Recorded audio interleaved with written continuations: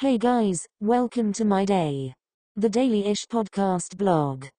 Monday is here, so it is time to pay some bills. Why not make the most hated day of the week more annoying?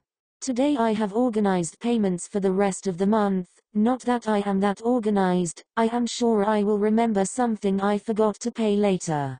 Also, it is kind of a cleaning day, as I hid some of my mess for calls, and now I can't find anything. Today I've also searched for some apartments, for a possible future move if all goes well.